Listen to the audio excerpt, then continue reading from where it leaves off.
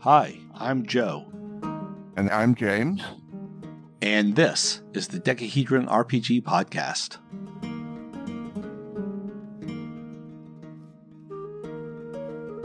Hi, James. Hi, Joseph. We're recording on Zoom today because we're doing a little feedback, but this is not really a feedback episode. But because it's Zoom, we're under some time pressure that we're not normally under because I'm cheap and I'm not going to pay Zoom $150 a year to have longer recording sessions. And this was actually your idea for an episode, but I thought it was a brilliant idea. And your idea was, why don't we start with the same stats and both make the character based on those stats, and then we'll compare the character. I think the whole point for this exercise, as far as you were concerned, was to show that a character isn't just a bunch of numbers. A character is all the work you put in behind those numbers to give it life. Is that right? I'm going to say to a great degree, yes. We came up with this idea last month. I rolled up the stats as soon as we came up with the idea, and then we did nothing with them until this week. I made my character on Thursday. From what I gather, you were still making yours this morning. But Thursday, after I finished making my character and I wrote the background and everything, we got a voicemail from Evil Jeff. And remember way back when, like episode 2 or 3 or something, our episode was about character backgrounds. And Evil Jeff wrote in and he had some ideas. And I wanted to do a full episode on what he said. That was episode number 17, which was character background part 2, which makes this episode character background part 3. But we did get feedback from Evil Jeff. And I thought, how perfect. As we're preparing this character, we get feedback from Jeff about the backgrounds. So let's listen to what Jeff had to say. It's broken up into 3 parts. We're going to listen to the first part. Hey, it's Evil Jeff. How we doing, Joe and James? Hope we're doing well. Been a while since I've called, and I figured I'd leave a message here because I wanted to add a rebuttal, clarification, expansion of the lovely episode that you did based upon the comment that I made about character backgrounds and everything. So let's go ahead and get into that, and it's going to definitely be 2 messages here. So you started off by, on your first point, having a problem with what I said. As you said, if somebody told me, give me, you'd be like, heck no. That probably was a little bit more of, not being entirely clear there. If somebody wants to give me a background, cool, all right? If you don't want to give me a background, cool, all right? I'm not making anybody give me a background. The only thing I would definitively ask for, even say make, is I would like to know motivation. Why is the character out there? And part of my reason is really, trying to keep out the murder hobos, honestly. That's really what it is. I mean, somebody's out there to slack, hash, kill, things like that. I don't want that in my campaign, so I'd like to have some motivation in there. So I want to clarify that part of it. Hey, well, Jeff, it's good to hear from you. Haven't heard from you in a while. Like I said, your timing was awesome. So what do you think about that, James? I agree with a lot of what he was saying. I have had an adventure where the people were just there to kill everything and anything that got in the way. It didn't matter if it was the monsters, some other player characters, or just the people in town. And those are not fun games. I've run games like that, and yet they're not fun from the GM side of things either. I'm going to agree with Jeff in that I feel that characters should have a background. They should have, even no matter how slight, and a motivation. And I will often ask that, but I'll do it verbally. Like when we're sitting around the table, I don't insist on it being written down. Yeah, don't want murder hobos. My initial response to that was going to be, that comes down to player trust. And if you have players like that, maybe you shouldn't be playing with them. But again, I do a lot of my playing online. I post the invites publicly on Roll20's little board there, looking for players. Don't always have full control over the players that are coming in. So I get that. And I will definitely concede that point to Jeff. To that point, our characters have background. That is what they have. Let's talk about our characters. So the stats we rolled were a strength of 8, an intelligence of 15, a dex of 13, a wisdom of 14, a constitution of 10, and a charisma of 8. That is 2 stats that are very, very slightly below average, 1 stat that is average, and 3 stats that are above average. One that's slightly above average. The other 2 are definitely above average. Originally, when we thought about this, we were going to make the characters using Rules Cyclopedia was what I had in my mind. But when we talked about making the episode this week, you said, can we do it in AD&D first edition instead? And I'm like, yeah, why not? We should have thought that one through a little more because AD&D has a lot of weird and arbitrary rules that really drive me crazy. And so with these stats, that really, really narrowed down the choice of classes. So what were the available classes? Cleric, magic user, and thief, and really nothing else. You even let me use Unearthed Arcana. I thought I was going to get away with something other than just maybe doing a drow character. Because we added in Unearthed Arcana, I rolled the cunningness score. I rolled a 13. Because of the charisma, it got lowered down to a 12. That's the way the book says to do it. So, of those three classes, what class did you pick for your character? Myself, I chose a human cleric. I find that interesting because I thought for sure you'd go magic user because the highest stat was intelligence. I almost did. You went human cleric, which is my character class if I play AD&D, because you know how I feel about non-humans. I much rather play a human. I don't like non-humans in my game world. So you picked the character that in a normal game I would run, which is interesting because I feel the character that I made is the kind that you would kind of pick. I made a gray dwarf, also known as a dweger, cleric thief. You have a human cleric. I have a gray dwarf cleric thief. Alignment. What alignment did you pick for your cleric? Chaotic good. We don't have a DM. I need a DM because I have a special favor to ask the DM. So Evil Jeff, I am appointing you as DM for this episode. Call in and let us know if you will let me do this because by the rules, I cannot play a lawful good character, and I want this character to be lawful good, and I think it's justified by its backstory. If you will not give me that, because thieves cannot be good. They can only be neutral or evil. However, my character isn't a thief per se. He's not going to go around stealing stuff. He's not going to break into people's houses. It's stuff he did in the past. And so that's why I think I could justify the good. When you hear the whole backstory, I think it will be justified. But if Evil Jeff will not let me get away with playing a lawful good cleric thief, he will be lawful neutral with good tendencies. Okay. What is the name of your human cleric? Well, he has two names. Gray Man of Saint Nightmare. That's his religious name. And I'm still not liking his first given name, John Francis. I'm still not hooked on that, but it's going to stay for now. My character's name is Grudmund Flintfingers. Oh, God. Go on. That's it. That's his name. I thought that sounded very dwarfish. Okay. And the Flintfingers, I thought that sounded kind of thievish. Anyway, go ahead and give me your backstory. Backstory I've been working on. It usually takes me several weeks to get all of it together, but here's what I got for you.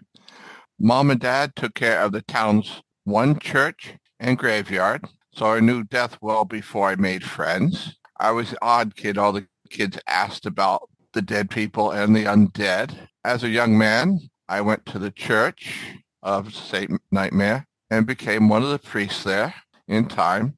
I learned how to fight, and my specialty was undead. I noticed that the world was having a lot of undead issues, so I started traveling and cleaning up graveyards or tombs to try to bring down the undead menace. That's as far as I've really got on here. I still have other ideas I have not fleshed out yet, So that is your character. And to me, that sounded very much like you did it in bullet points, which I find interesting. We'll talk about that in a second when we play Evil Jeff's next email.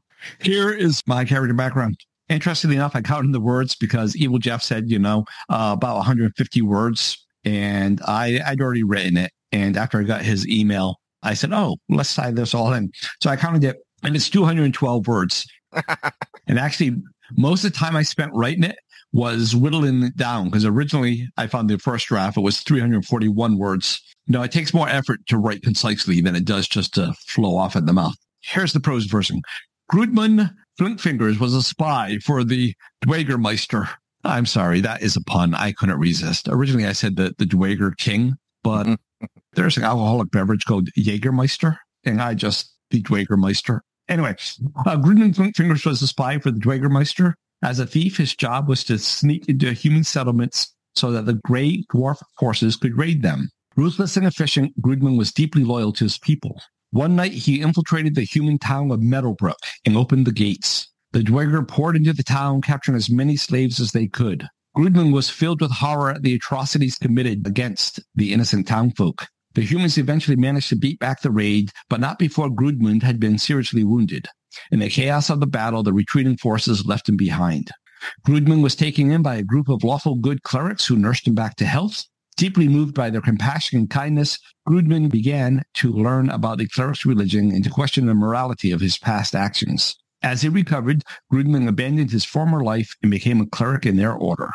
Now Grudman roams the land, haunted by the memories of his past. Atoning for past sins, he seeks to bring healing and justice to the world. He is a staunch defender of the innocent, and he always remembers that little town where he found redemption and a new purpose in life. Very good, but that's like you.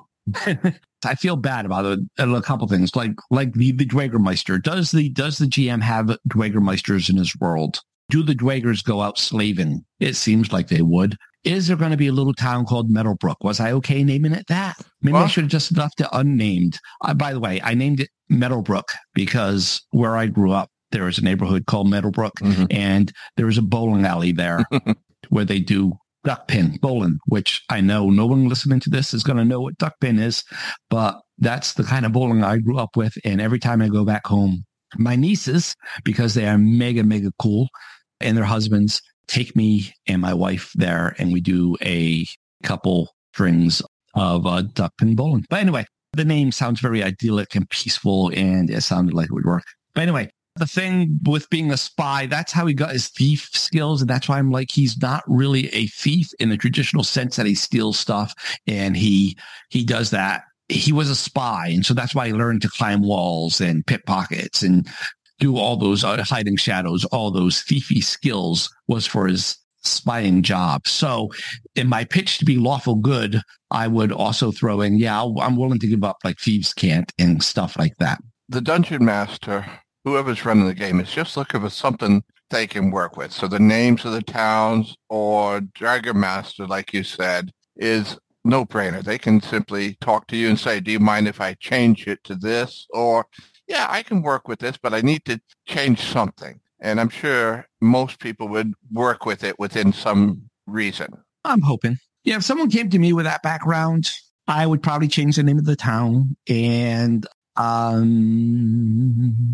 actually, the rest I could probably work with no problem. All right, let's listen to Evil Jeff's part 2. On your second point there, talking about bullet points instead of sentences, to me, and this is just my feelings on it, a bullet point is a short bit of information. It is not a complete sentence, which to me is not always a complete thought. It gives you an idea. But by having a bullet point, you potentially leave yourself up to a lot of interpretation, which could lead to some problems later on. So, having a sentence with, more words helps kind of clarify things because you have to put information into a voice.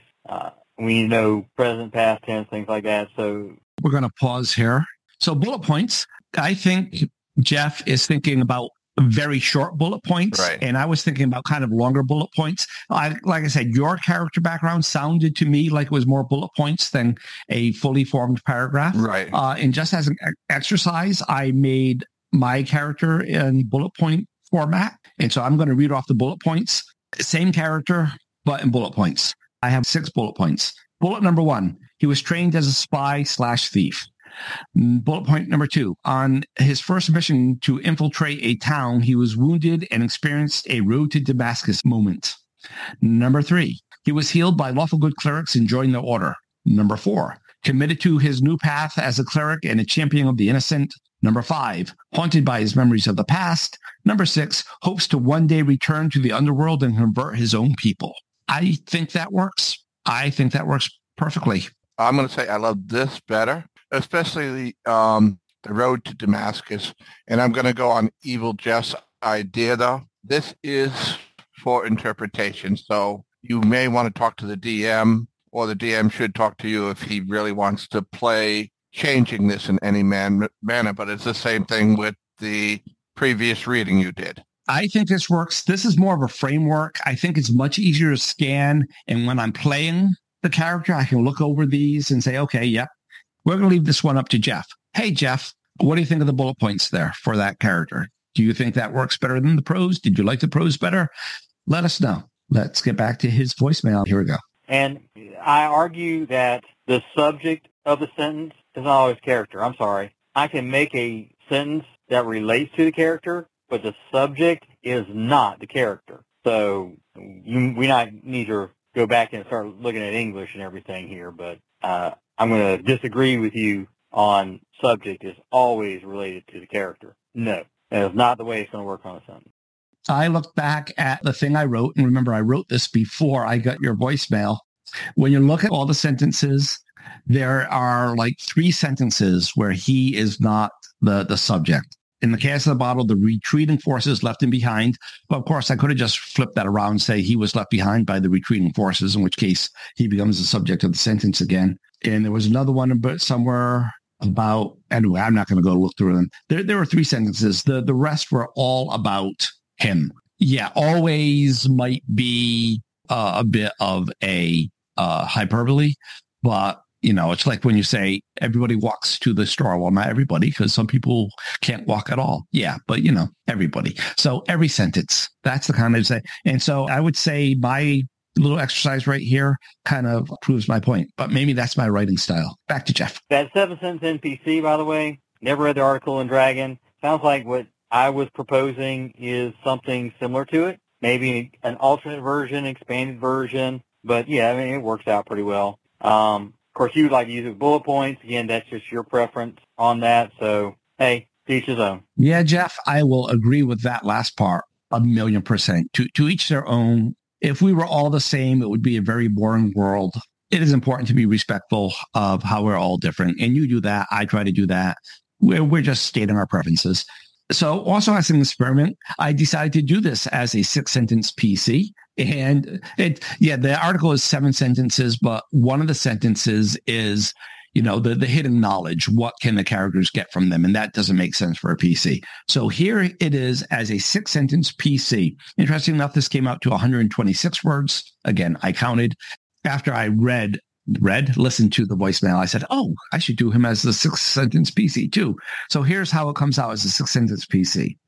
Grudman Flintfingers was once an evil Dwerger spy, but has since repented and joined the lawful good religious order. He has a prominent but not unsightly scar above his left eye that he acquired in a raid against Meadowbrook. Grudman is sturdy and compact, standing just over 4 feet tall, with a thick copper-colored beard and a short, spiky copper-colored hair and eyes of brilliant sapphire. He is a first-level cleric thief. He values justice, redemption, and compassion, believing that all beings are capable of change and that everyone deserves a chance to make amends for their mistake. He is mistrustful of those who he suspects of having ties to the Dweger or criminal organizations, and he is otherwise willing to lend a helping hand to all those in need. What'd you think of the 6-sentence version there, James? It felt a lot like the first one, just broken apart. This was my least favorite of all the versions, to be honest. Although if someone handed it to me and said, this is my character, I would have no problems with that. Right. This told me a little less about his background, and it told me a little less about his motivation. Told me a lot more about his appearance, which I care zero about. I know that you are a very visual person. I am not. So that is what it looked like in the 6-sentence format. And finally, we have one more part from Evil Jeff. Evil Jeff, the floor is yours. Your last point about pulling from the background of a character, you don't like that. Yeah, that to me is GM preference. That's what you want to do. I don't mind it because if somebody comes up with a background, and this is the thing, if somebody wants to come up with a background for the character, cool. But I want to make sure that it would fit into my game world. Now, I know some people don't want to guess what my game world is, things like that. Oh, we can be emergent. Okay, that's cool. But I'm also going to be, rather direct with them. And if they start coming up with this, oh yeah, this is how my character knows this person, things like that, I'm like, you never said that before, so you're making an assumption, and I'm not going to allow that. You want to say you know somebody or have some things, cool. Let's do a background there. Give me that information so I can decide whether or not it's going to be part of your background is in the world background. But I like having some of that because somebody might come up with a great idea that gives me an opportunity to fill out my world a little bit more. So I don't mind pulling from the background. Do I always do it? No, but it's a nice option. So there you are, guys. My rebuttal, clarifications, whatever, for character background. Been appreciating all the rest of the podcasts you've been putting out and everything. I've listened to them all, including Sex, which y'all danced around and I got close to. Have a good evening. Later. Hey, Evil Jeff, thanks for that. By the way, everyone, Evil Jeff is from the Minions and Musings podcast. Like Jason's podcast, it is an excellent podcasting. Evil Jeff was the first person to mention us in his podcast, and I think that's how everyone else found us. So I very, very much appreciate you, Evil Jeff. I'm not even going to disagree with anything he said there. How about you, James? He's right. Sometimes I would agree there are players who try to push their character's agenda sometime, and it's entirely going left when the party's going right. So sometimes you do have to shut it down. I played with a player like this. We were playing a Supers game, not you and me, a guy named Tony that I knew up here. And this, I can't remember her name. If I think I will, but it's not important to the story. Yeah, she kept throwing out a lot of things that I felt was in the GM sphere, not in a player's sphere. It sounds like Jeff has had experience with this. I would have no problem shutting something like that down. There are my bits of the universe, and there are the characters' bits of the universe. And I would never in a million years dream of telling the GM, oh, yeah, I know this random NPC that you just threw there. And if someone did that to me, I would say, yeah, no, you don't. So I see where he's coming from. And because I would never dream of doing that, that's why I had no problem saying whatever it is I said that he was responding to. Mm-hmm. I wouldn't allow that. Although Fudge had a pretty good mechanic where if you spent a Fudge point, like a karma point or a fate point or whatever it's called in a million other games, a drama point, whatever, a plot point, you could make that happen. Oh, I know the prison guard. Here's my payment to make that happen. I thought that was a nice little workaround to make stuff like that happen. And as for the rest of it, pulling from the character background, I guess it's a matter of degrees. One of the podcasts I listen to, and I won't throw them under the bus because I'm about to disagree with them big time. They talk about that big time. They talk about how they as GMs want that because they want to pull that stuff up. They want to make those major plot points in the campaign. And that's what I was talking about. It sounds like Jeff is talking about it to a much lesser degree. Oh, here's like for my character, here is a Dwager from, that you knew from your village. Yeah, that's okay. If he is the main villain of the entire campaign, that would irritate me. But if just someone to run into or a minor little side quest or something, someone from Meadowbrook came in, there's stuff he could work there to make things a little more interesting. I'd be fully okay with that. It's when it's the center point of the campaign that it irritates me. Likewise with your character, people from your religious order and stuff. So I think that would work. We're running out of time. That's why I'm speaking fast. Thanks for joining me, James. Thanks, Joe, for this invitation, and thank the audience for listening. Yeah, thanks, everyone, for listening. We're rushing. We're right against the wire. Please send feedback. Information is in the show notes. Until next week, keep those dice rolling. Bye, Joe. Bye.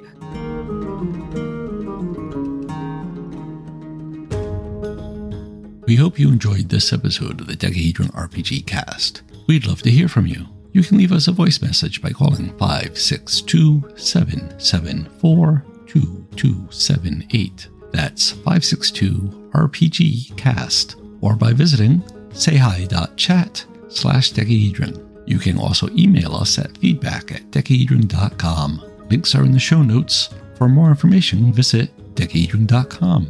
Remember that Decahedron is spelled with a K. Music is by Kevin MacLeod. Logos by Design Cat. Thanks again for listening, and until next time, keep those dice rolling.